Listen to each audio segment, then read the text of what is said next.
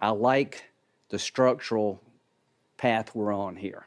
As long as we help Ukraine with the weapons they need and the economic support, they will fight to the last person. To the last Ukrainian. We'll fight them on the beaches, we'll fight them on the shores, we'll fight those Russians anywhere. Not with our lives, but with yours.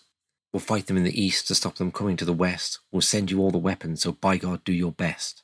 For well over a century, we've had to tame the bear, from Crimea to Kabul and back home with red scares. The Japanese helped out, the Germans knocked them for 6. The Bolsheviks were the best, however, they put the economy in the sticks. The Afghans stung them good in an 8-year war. It may have cost 1,000,000 lives, but the Soviet Empire was no more. The boys from Harvard took them down through structural reform. By the time they got through, starvation was the norm. It's true, NATO has expanded, moving ever east. Some say it's aggression, but we're just trying to contain the beast. Now it's the turn of Ukrainians to step up to the plate. We may have got you in this mess, but you made such damn good bait. We'll tell you that you're heroes and fly blue and yellow flags. That sounds like fair compensation for putting your sons in body bags. Don't ask us to negotiate, appeasement ain't for us. Besides, life is perfectly fine here, so what really is the fuss?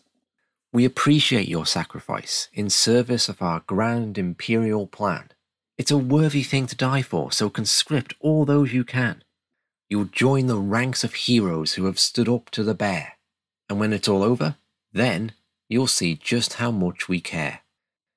We'll fight them on the beaches, we'll fight them on the shores. It's easy to fight with other people's lives in our Russian proxy wars.